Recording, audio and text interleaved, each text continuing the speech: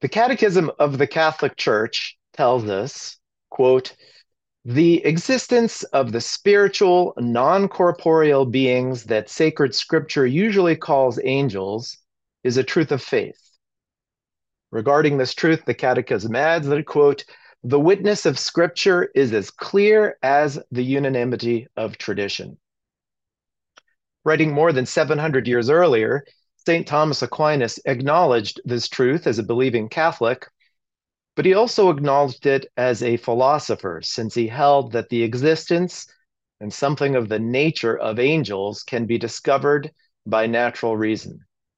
And so, from the start of his career to the end, he complements his theological consideration of the angels with a distinctly philosophical consideration of them as well. So it's this philosophical consideration that I'm going to discuss today, addressing what Aquinas thinks we can discern about the angels independently of revelation, looking in principle, or most of all, at his arguments for their existence.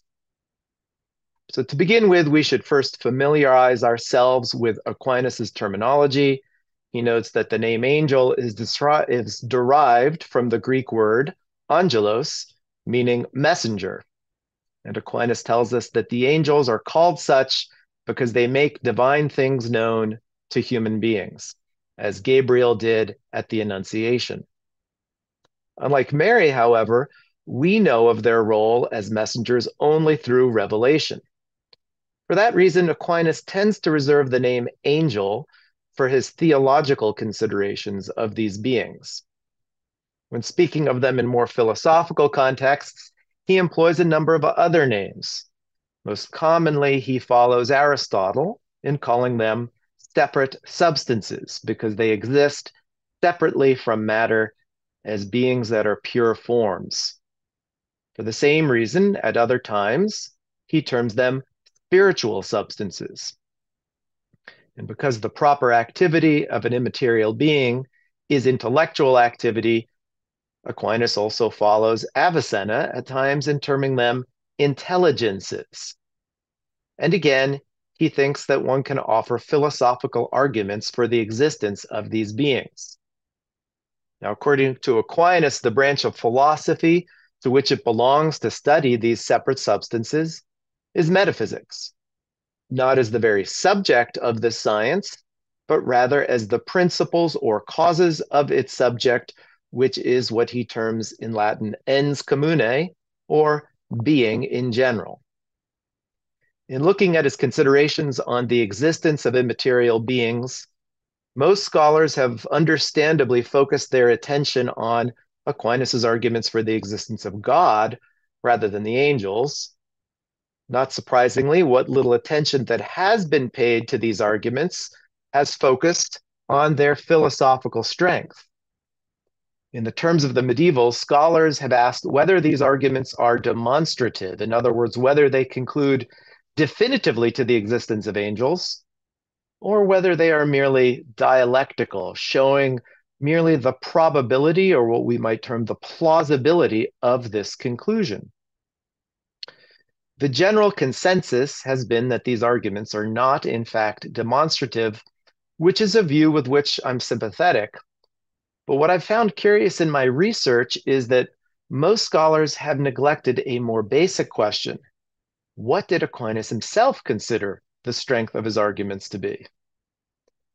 So in reviewing these arguments today, I hope to show that he considers at least some of his arguments to be demonstrative.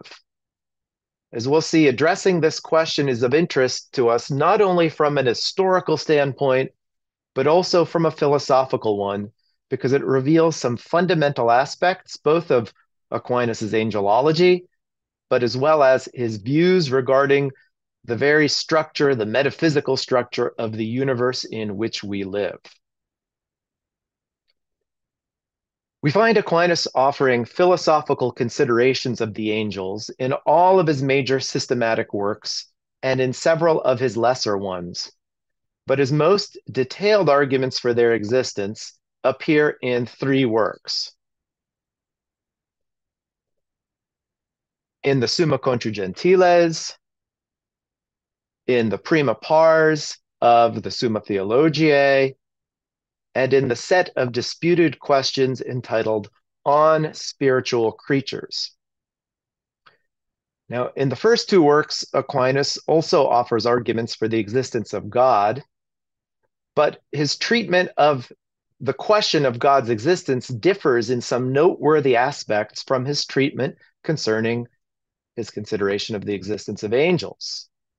Before offering arguments for the existence of God in the Summa Contra Gentiles and the Summa Theologiae, Aquinas first addresses whether it is even demonstrable that God exists, whether we can prove definitively. Now, regarding the existence of angels, he offers no similar consideration, so that fact makes it difficult for us to determine whether he views the existence of angels to be demonstrable, much less whether he considers any of his own arguments to be demonstrations. Perhaps the most explicit statement that he gives on this topic occurs in his early commentary on Boethius's De Trinitate. Aquinas there expresses a somewhat optimistic view regarding the ability of human reason to discern at least the fact that angels exist. He observes the following: the quiddity, in other words, the essence or nature of separate substances, recall that's another name for those beings that he also calls angels, cannot be known through those things that are grasped by the senses. Although through sensible things, we can come to know that the aforementioned substances exist, and we can come to know some of their conditions.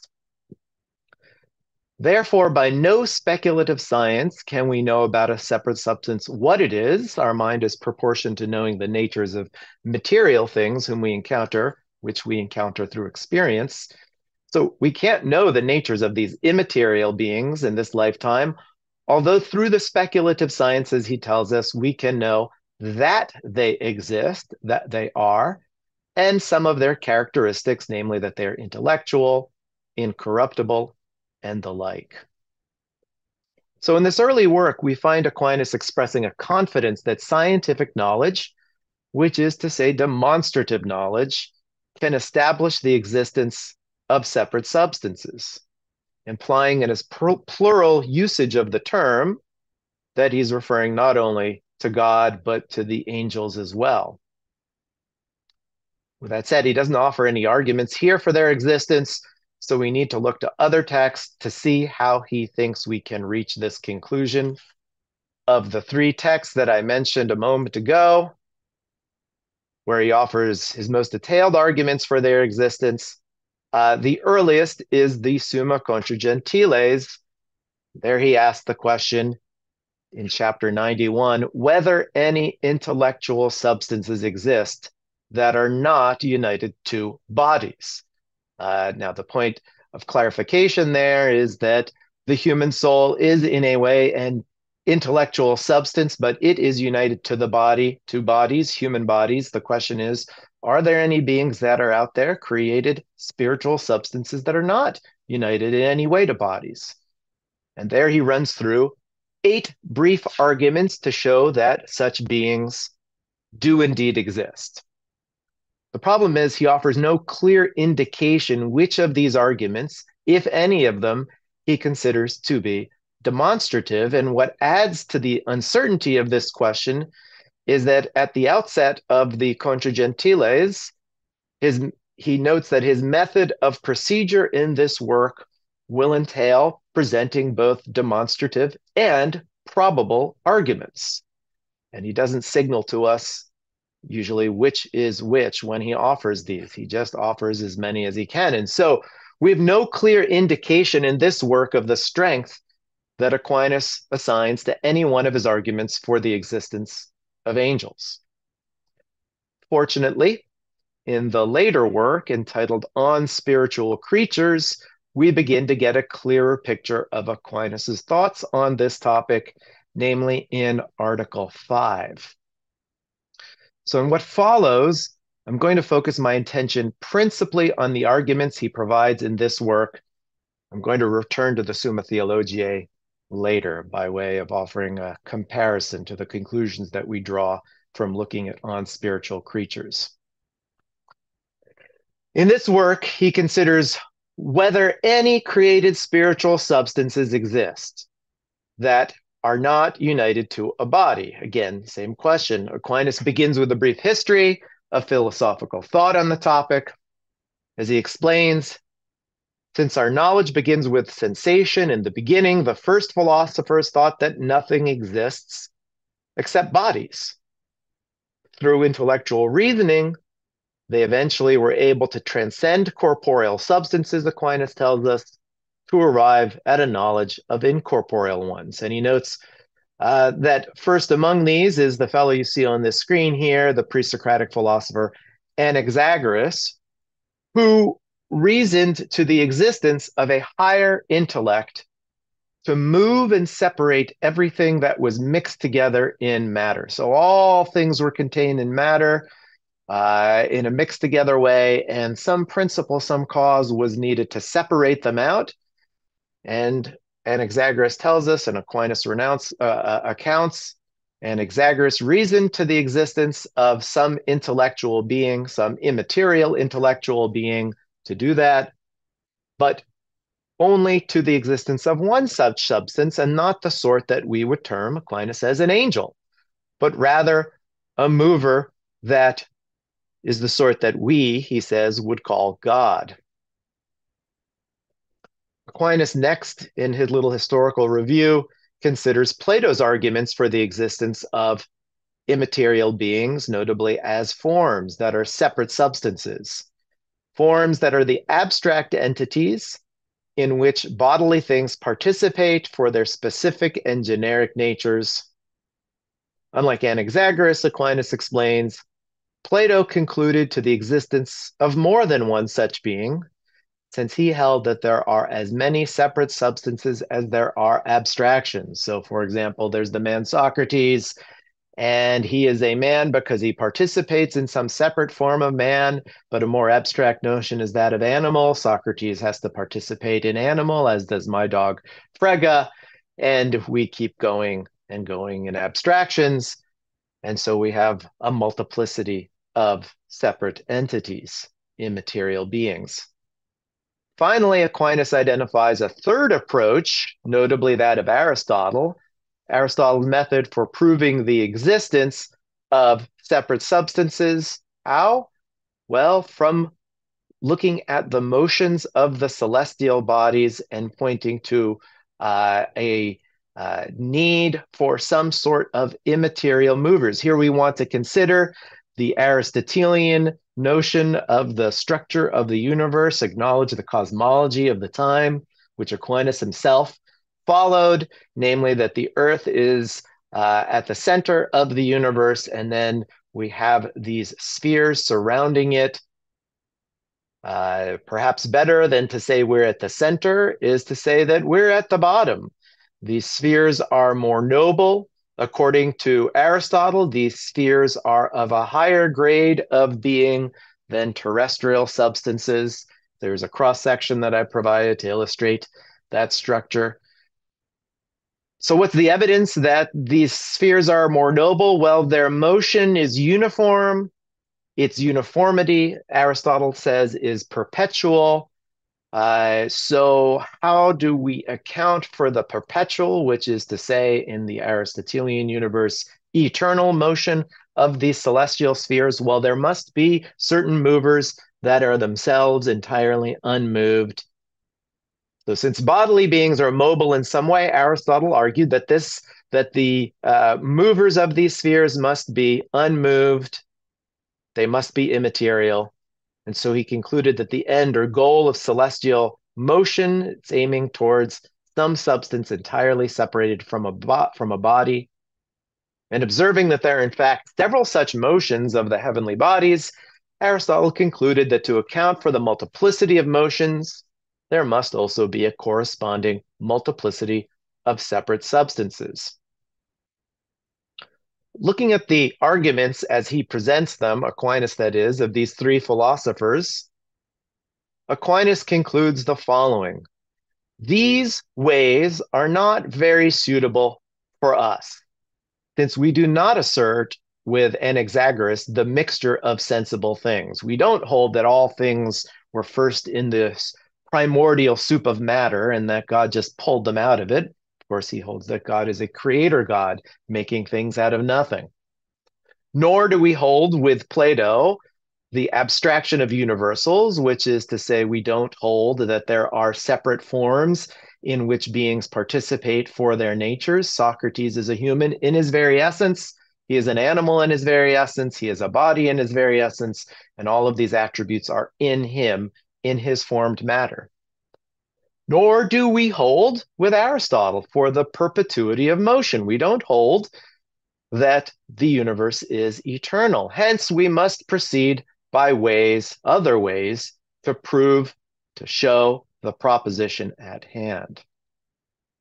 An interesting use of the word pronoun here, we, when he says, hence we must proceed, we do not assert with these philosophers. Who is the we? Certainly the reference is to his fellow Christians, but not simply to them, I think, because the arguments that he says after this summary of this historical summary, the arguments that he says are suitable to us, for us, that he proceeds to offer are not theological or revelatory based. They're not based on scripture or revelation. Rather, they are philosophical in nature. So, yes, there are theological concerns with their arguments of these three, but there are also philosophical ones. Now, before proceeding to Aquinas's preferred arguments for proving the existence of angels, it's worth our while to consider his criticism, in particular, of Aristotle's argument, which might come at first as a surprise, since he reverentially refers to Aristotle as the philosopher. It might also come as a surprise because although Aquinas certainly differs with Aristotle regarding Aristotle's position on the eternality of the physical universe and the perpetuity of celestial motion, Aquinas does agree with Aristotle's position that the heavens are moved by separate substances, immaterial beings. Moreover, in Aquinas' treatment of the angels in the Contra Gentiles, he gives the same Aristotelian argument that we were just considering to prove the existence of angels from the motions of the heavenly bodies, but he simply adjusts the language to make it work. Instead of describing their motion, the motion of the celestial bodies, as perpetual, he tells us that it is a continuous motion, a regular motion, and an unfailing motion. So it doesn't matter that these motions are not eternal. The real point is that these traits that we've just listed require an immaterial mover. Now, we'll see why in a moment, but we might ask, if he's willing to make this adjustment here in the Contra Gentiles, why not make that argument or adjustment in his treatment of Aristotle in On Spiritual Creatures, so that the argument would be suitable for us? I think one possible explanation is that Aquinas considers even the adjusted version of this argument from the motion of the celestial bodies, even that adjusted argument falls short of being demonstrative. And my reading, I think, is supported by what Aquinas has to say on this topic in response to a set of questions posed to him by the then Master General of the Order of Preachers, John of Vercelli. So this is in 1271. John of Vercelli had posed to him 43 articles, asking 43 questions on a variety of topics. He had requested the expert opinions on these articles, not only from Aquinas, but also from two other Dominican masters in theology at the time, Robert Kilwardby and Albert the Great. Now, of the 43 articles that Aquinas responds to, it's the first 5 that are of interest to us here, and these concern the role of God and the angels in moving the celestial bodies. And in the context of raising these questions, John of Vercelli raises the question about what can and cannot be infallibly which is to say demonstrably proven. And given time constraints, what I'm going to do is focus on Aquinas' own response, and if anyone has any questions during the Q&A, I'm happy to address how he compares and contrasts with Kilwardby's and Albert's responses. Suffice it to say that among Aquinas' response and his replies, he notes his view that God moves the celestial bodies through the mediation of spiritual creatures, which is to say angels. So he just starts out by it's just asserting what his view is. And Aquinas makes clear that in saying this, he means that the celestial bodies, by his opinion, are moved by the angels. And he notes that this is a position that is, by his estimation, not denied by any authors that he remembers reading, he says, whether sancti, the holy, or philosophers. And Aquinas recounts that then that the Platonists and Peripatetics, which is to say Aristotelian philosophers, have attempted to prove that what we call angels, the separate substances, move the heavenly bodies through arguments that they, the Platonists, the Peripatetics, consider to be demonstrative. Speaking for himself, Aquinas maintains that the celestial bodies could not possibly be moved solely by their own natures through natural forces. This is a point of difference between Aquinas and Kilwardby, who takes the novel position that natural forces are sufficient to account for the motions of the heavenly bodies. But for Aquinas, this is a position he insists that is omnino impossibile, entirely impossible. Why? For the reasons we have noted, the continuity and the unfailingness of the motions of the heavenly bodies. So if the bodies, these celestial bodies, are not immediately moved by God, and Aquinas grants that they could be, but either they're immediately moved by God, but he doesn't think that's the case. So if they're not, it follows that either they are animated and moved by their own souls, which is a common opinion among the Aristotelian philosophers leading up to his time, or that they are moved by angels. So these are the only three possibilities. Of these possibilities, Aquinas concludes it is more fitting to say that it is by angelic motion, by angelic movers, that the heavenly bodies are moved. Now, we find in this text that Aquinas is insistent that whatever moves these bodies, again, must be a spiritual and intellectual being. Moreover, he isn't hesitant to identify these beings, which the philosophers call intelligences, with the beings that both Scripture and the saints call angels. And yet, with that said, he also indicates that he doesn't think it is infallibly proven that the heavens are moved by the angels. Rather, he indicates that these spheres could just as well be moved by a celestial soul or directly by God himself.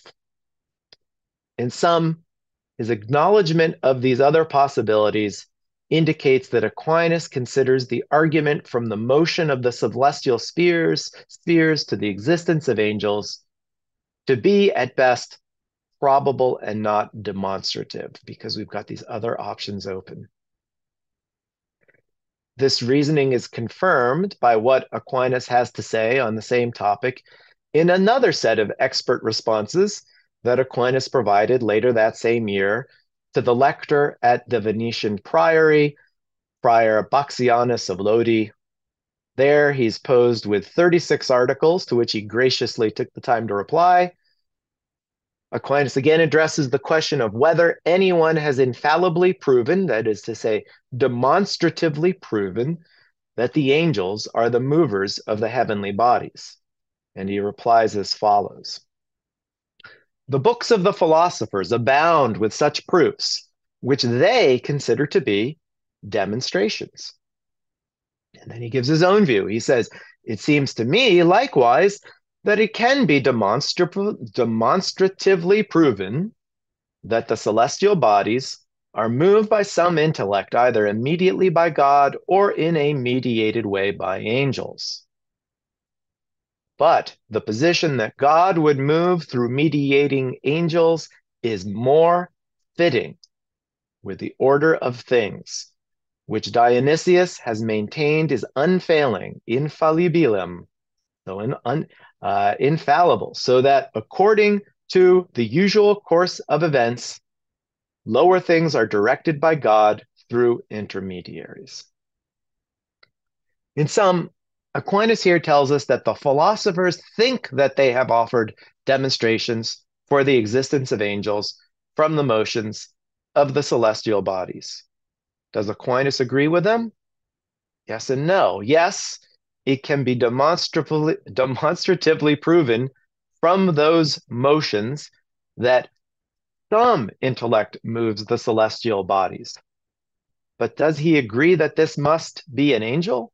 No, since the mover could be God himself. So Aquinas appears willing to grant demonstrability only to the entire disjunctive proposition. The celestial bodies are moved either by God or by the angels. Implicit, the indication we can't say for sure which one it is. So the implication is neither disjunct alone is demonstrable, since the truth of the other is a possibility. At best, therefore, one could offer a probable argument for the existence of angels from the motions of the celestial bodies. In fact, Aquinas confirms this reading in the lines that follow when he describes such an account of celestial motion merely as we see, more fitting in that third paragraph than an immediate motion by God. It is more fitting because of the hierarchical order of the universe identified by Dionysius. So we find Aquinas trading on the Latin word infallible. He's asked, can it be infallibly proven that the angels move the celestial bodies? But this is what he does with the word infallible. He says, it is this hierarchical order that is infallible, which is to say unfailing. He does not say that any argument for the existence of angels from the motion of the heavens is itself an infallible, in other words, demonstrative argument. So let's consider again Aquinas' treatment of the angels in On Spiritual Creatures, that Article 5. You'll recall, and I've highlighted it here, Aquinas had dismissed Aristotle's line of reasoning, along with Plato's and Anaxagoras's, as not very suitable for us. Now, granted, he explicitly rejects Aristotle's argument because it presumed the eternal motion of the celestial bodies. But as I've noted, Aquinas in the Contra Gentiles is willing to adjust that argument.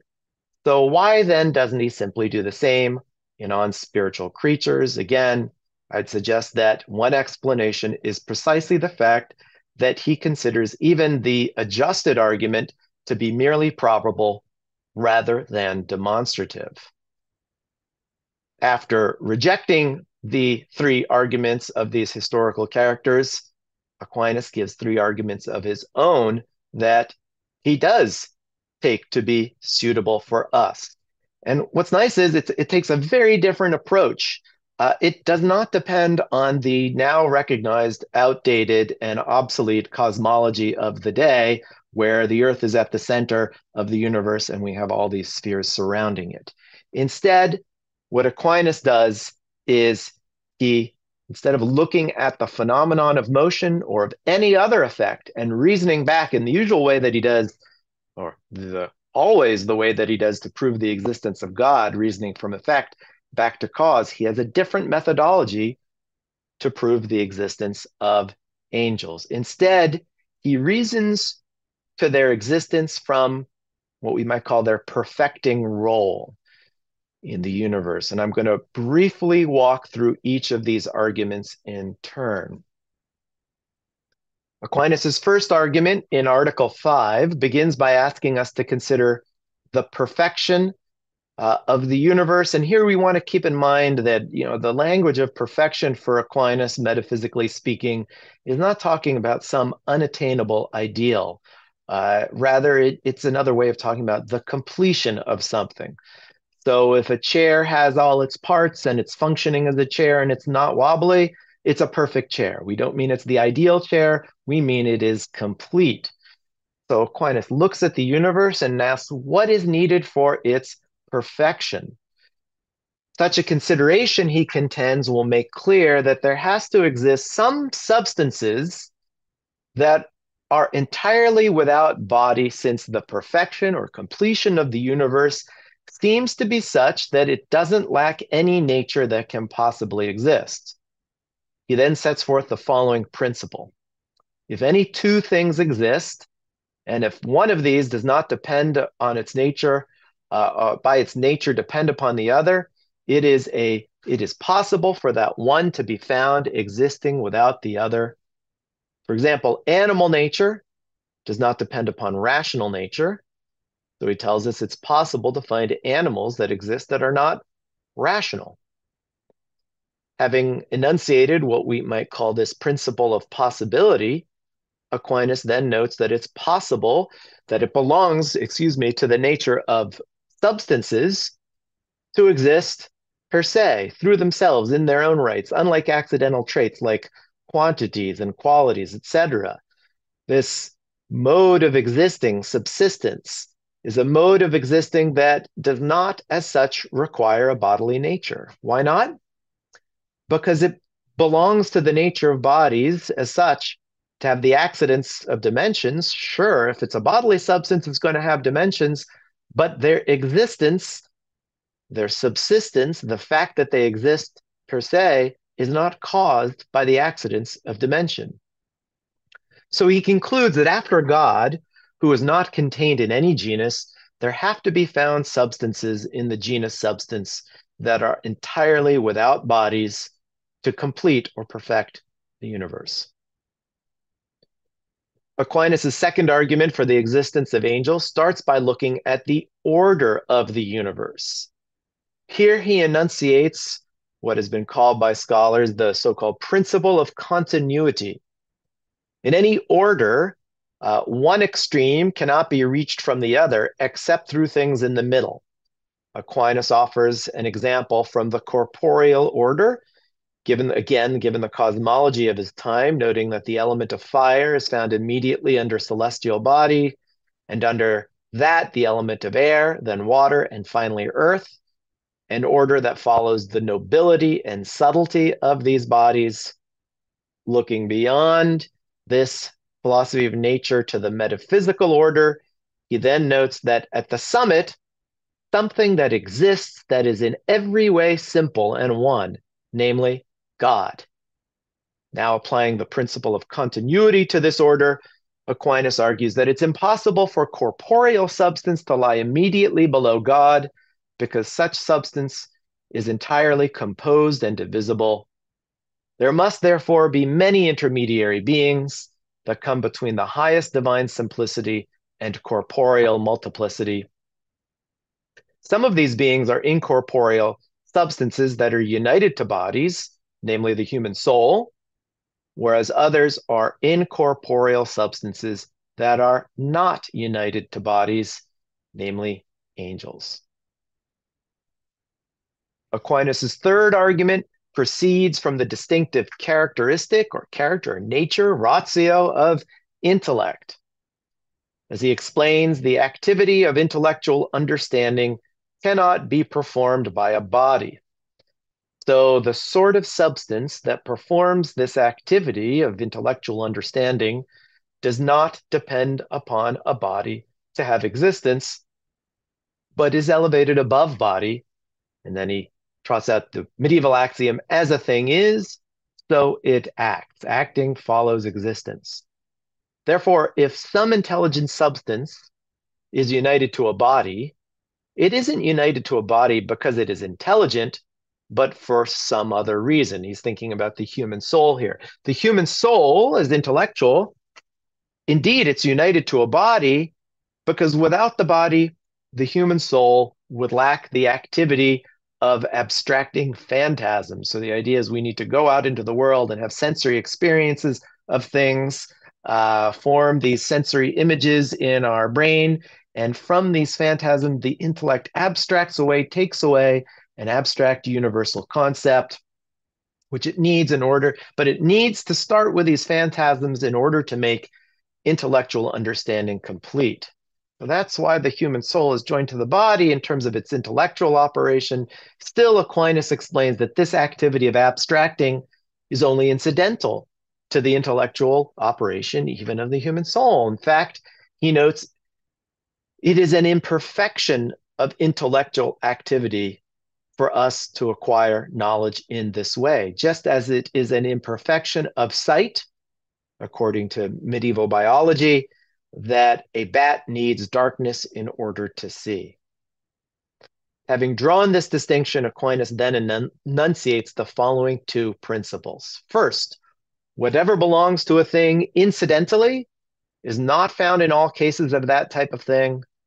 Second, in any genus class, perfect being is found before imperfect being, because the perfect is naturally prior to the imperfect, as act is prior to potency. So in light of these 2 points, these 2 principles, Aquinas concludes that there must exist some incorporeal substances that do not need a body for their intellectual activity, and so such substances are not united to a body.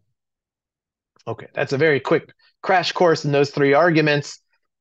Unfortunately, nowhere within them does Aquinas explicitly tell us what he considers their probative force to be. Are they demonstrative? Are they merely dialectical by his estimation? What we do find, however, is a common thread running throughout all 3, the notion of perfection, either stated explicitly or implicitly acknowledged. Again, the first argument states that created separate substances are required for the perfection of the universe, since the universe requires all possible fundamental natures to be complete. The second argument reasons from the order of the universe. The systematic order we might think as the parallel, like an ecosystem.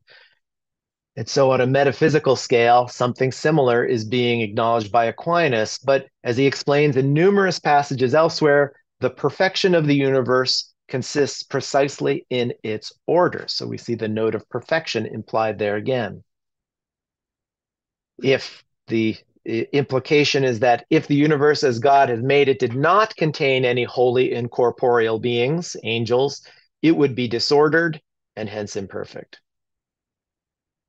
Finally, in the third argument, Aquinas reasons that in any genus, the perfect is found before the imperfect. Considering the nature of intelligence, he shows that man is indeed an intelligent substance, but is an imperfect intelligent substance. Therefore, the perfection or completion of the genus intelligent substance, requires that there be a perfect intelligent substance, namely an angel. So this underlying theme of perfection in these 3 arguments, it might lend to the impression that Aquinas is simply presenting arguments from fittingness. It's fitting, it's suitable, it's appropriate, and hence these are just probable arguments by his estimation. So again, put it in other words, it might seem as though he's simply saying that the universe as we know it would be a better place if angels existed, and so we should presume that they do. But I think this reading, it could follow if his notion of perfection were of some superlative or unattainable ideal that admitted only of approximation. But that's not Aquinas's notion of perfection, as I've noted before. For him, again, to be perfect is simply to be complete. So when we consider these 3 arguments in light of this fact, I think it becomes clear that he views the angels as perfecting, completing the universe because they are parts, necessary parts that somehow complete the whole that is the universe. So when he argues that their existence would perfect, for example, the genus intelligent substance, or the universe as a whole, or the order of the universe, Aquinas isn't arguing simply that these items would just be a little bit better off if angels existed. Rather, what he's arguing is that these items would be lacking and incomplete if angels didn't exist. And the implication is that the existence of angels, therefore, is somehow required for their perfection, their completion, and they need to be complete. So, viewed from this perspective, these arguments appear to be, I think, intended as more than mere probable arguments. With that said, it's important to bring out a distinction that Aquinas himself draws elsewhere between two types of good that perfect the universe. He says, one type simply adds to the perfection as a sort of adornment, making it more decorous. Such goods, he notes, those aren't necessary for the perfection of the universe. But others, he says, are indeed necessary for the perfection of the universe. And these sorts of items Aquinas refers to as essential parts of the universe, just as the heart is an essential part of a human being, or the head, or the soul. So with this distinction in mind, we can then ask, which sort of goods are the angels? Aquinas makes clear in various texts, he sees them as indeed essential parts. And it's their role as such parts that he appears to be arguing for in On Spiritual Creatures, again suggesting that his three arguments for their existence in that text are intended as more than mere probable arguments. Aquinas presents the role of angels as essential parts of the universe in even clearer terms in the prima pars of the Summa, where he offers a single argument for their existence. Like that third argument from On Spiritual Creatures, this one is also founded on an analysis of the nature of intellect. But it adds to that argument a further point, namely that the existence of incorporeal, intellectual creatures perfects not just the genus, the class to which they belong, but the universe as a whole. And here is that argument. Aquinas notes, and notice the strong language at the outset, it is necessary to hold that some incorporeal creatures exist. For what God principally intends in created things is the good, which consists in the assimilation to God. But a perfect assimilation of effect to cause is found when the effect imitates the cause according to the way in which the cause produces the effect, as what is hot makes something hot. God, however, produces a creature by means of intellect and will. Hence, the perfection of the universe requires that there be some intellectual creatures. Moreover, he adds, intellectual understanding cannot be the act of a body, nor can it be the act of some bodily power, since every body is determined to the here and now. Hence, he concludes, it is necessary to hold, strong language, that there must be some incorporeal creature so that the universe be perfect. Now, what I want to bring out is, regardless of what scholars might think in their assessment of this argument's probative force, Aquinas himself reveals his own conviction of its strength. The perfection of the universe, we're told, requires that there be angels, which is a position that we must, he tells us, necessarily hold. This language of necessity provides evidence that Aquinas considers his line of reasoning here to be demonstrative. Now, what sort of demonstration he might consider it to be, we can discuss perhaps during the Q&A. For now, it's worth noting simply that for Aquinas, the conclusion that angels exist is, in some sense, a necessary conclusion. And in bringing this out, Aquinas isn't adopting a sort of Leibnizian view that God is somehow obliged to produce the best possible world, which includes angels. No. To see why not, it's helpful to employ a distinction here drawn by Aquinas's commentator, Cardinal Cajetan, when looking at this very text. Cajetan draws a distinction that he finds elsewhere in Aquinas between what he terms grades of being versus the special modes of those grades. Grades of created being are determined by various degrees, fundamental degrees of act and potency. And so there's a finite or limited number of such grades. The supreme of these is most like God, Cajetan notes, and this is the grade of intellectual being. As regards the special modes or species of beings, there's again only a finite number in actuality, but the number of these species is infinite in light of both their logical possibility and what is within God's power. There are all sorts of species that God can create. Moreover, no species is supremely creatable, such that God couldn't create a greater one. So if we follow Cajetan's reading, Aquinas isn't saying in these arguments that the perfection of the universe requires the creation of any given species, such as dog, oak tree, or rhinestone. Rather, what Aquinas is indicating is that it requires the creation of at least some species of material beings. And similarly, the perfection of the universe does not require the existence of any particular angel, such as Michael or Gabriel, but it does require some, or at least one, immaterial being. If Cajetan's reading of Aquinas is correct, we might still ask why the universe needs to be perfect at all. Isn't it within God's power to create an imperfect one? And moreover, isn't he free to create a universe without angels? We find answers to these questions in another text, in Aquinas' De Potentia, written shortly after the prima pars of the Summa. Shortly before. There, in question 3, article 16, Aquinas considers whether a multitude can proceed immediately and properly from one first thing, namely God.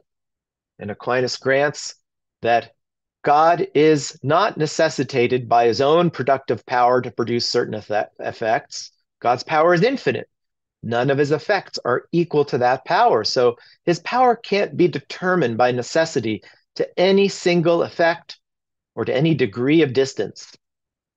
But then Aquinas notes that neither is God's creative act necessitated to produce any given an effect from the end of his intention. As he explains, the end of God's intention is the divine goodness, which gains nothing from the production of effects, which is to say, God is not diminished by not creating a universe at all.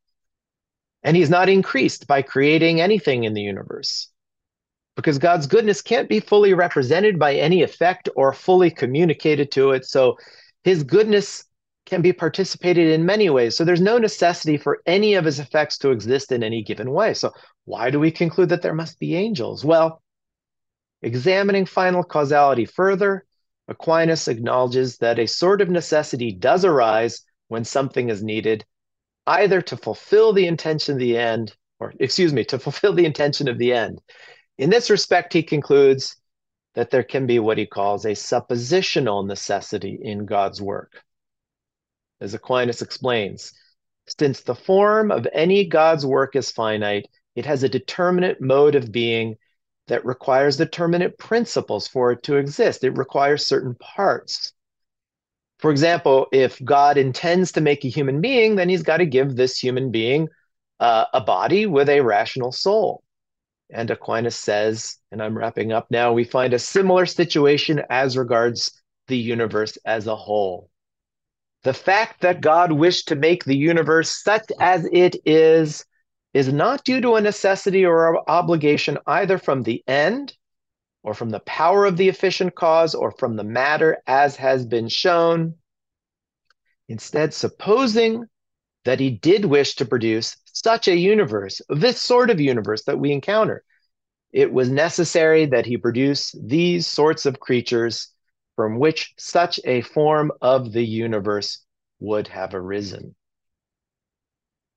And since the very perfection of the universe would require both a multitude and diversity of things, for this perfection can't be found in any one of them due to any one of their distance from the first goodness, it was necessary from the supposition, in other words, if God intended to create such a universe, if he intended such a form, God would produce many and diverse creatures. Some of them would be simple, some of them would be composite, some of them would be corruptible, and some of them would be incorruptible, namely the angels. So with this text, we find Aquinas willing to identify some of God's effects as necessarily created, but he's careful to note that they are created out of a suppositional necessity, not an absolute one. In other words, granting that God creates this kind of universe, which we can observe and reason about, then it needs to have its requisite parts. Just as it is the case that on the supposition, granted that God creates human beings, then he must create them with their requisite parts. In sum, Aquinas' position is that, given the observable form of the universe that God has clearly intended, its perfection requires the creation of certain fundamental grades of being, including those immaterial ones that we call angels. And Aquinas is clear. This suppositional necessity, as he puts it, is due to not to a limitation of God's power or an obligation of his goodness, but from the order of his wisdom, so that the perfection of the universe would be established in the diversity of creatures. So the key takeaway here is that it's not as though his power is constrained, it's not as though the freedom of his will is constrained. Rather, the suppositional necessity follows from the order of God's wisdom, that namely that the essential parts of the universe receive their suppositional necessity and that they be created. In summary, Aquinas acknowledges that God is indeed free to create a different universe, presumably with or without angels, but given the order of wisdom and this given universe that God did in fact freely intend to create, the universe must be perfect, and to be perfect, it must include the simple substances we call angels. As Aquinas tells us, every single one of the separate substances is a principal part of the universe, much more so than either the sun or the moon, for each of them is its own species and is more noble than any species whatsoever of corporeal things. Thank you for your time and for your attention.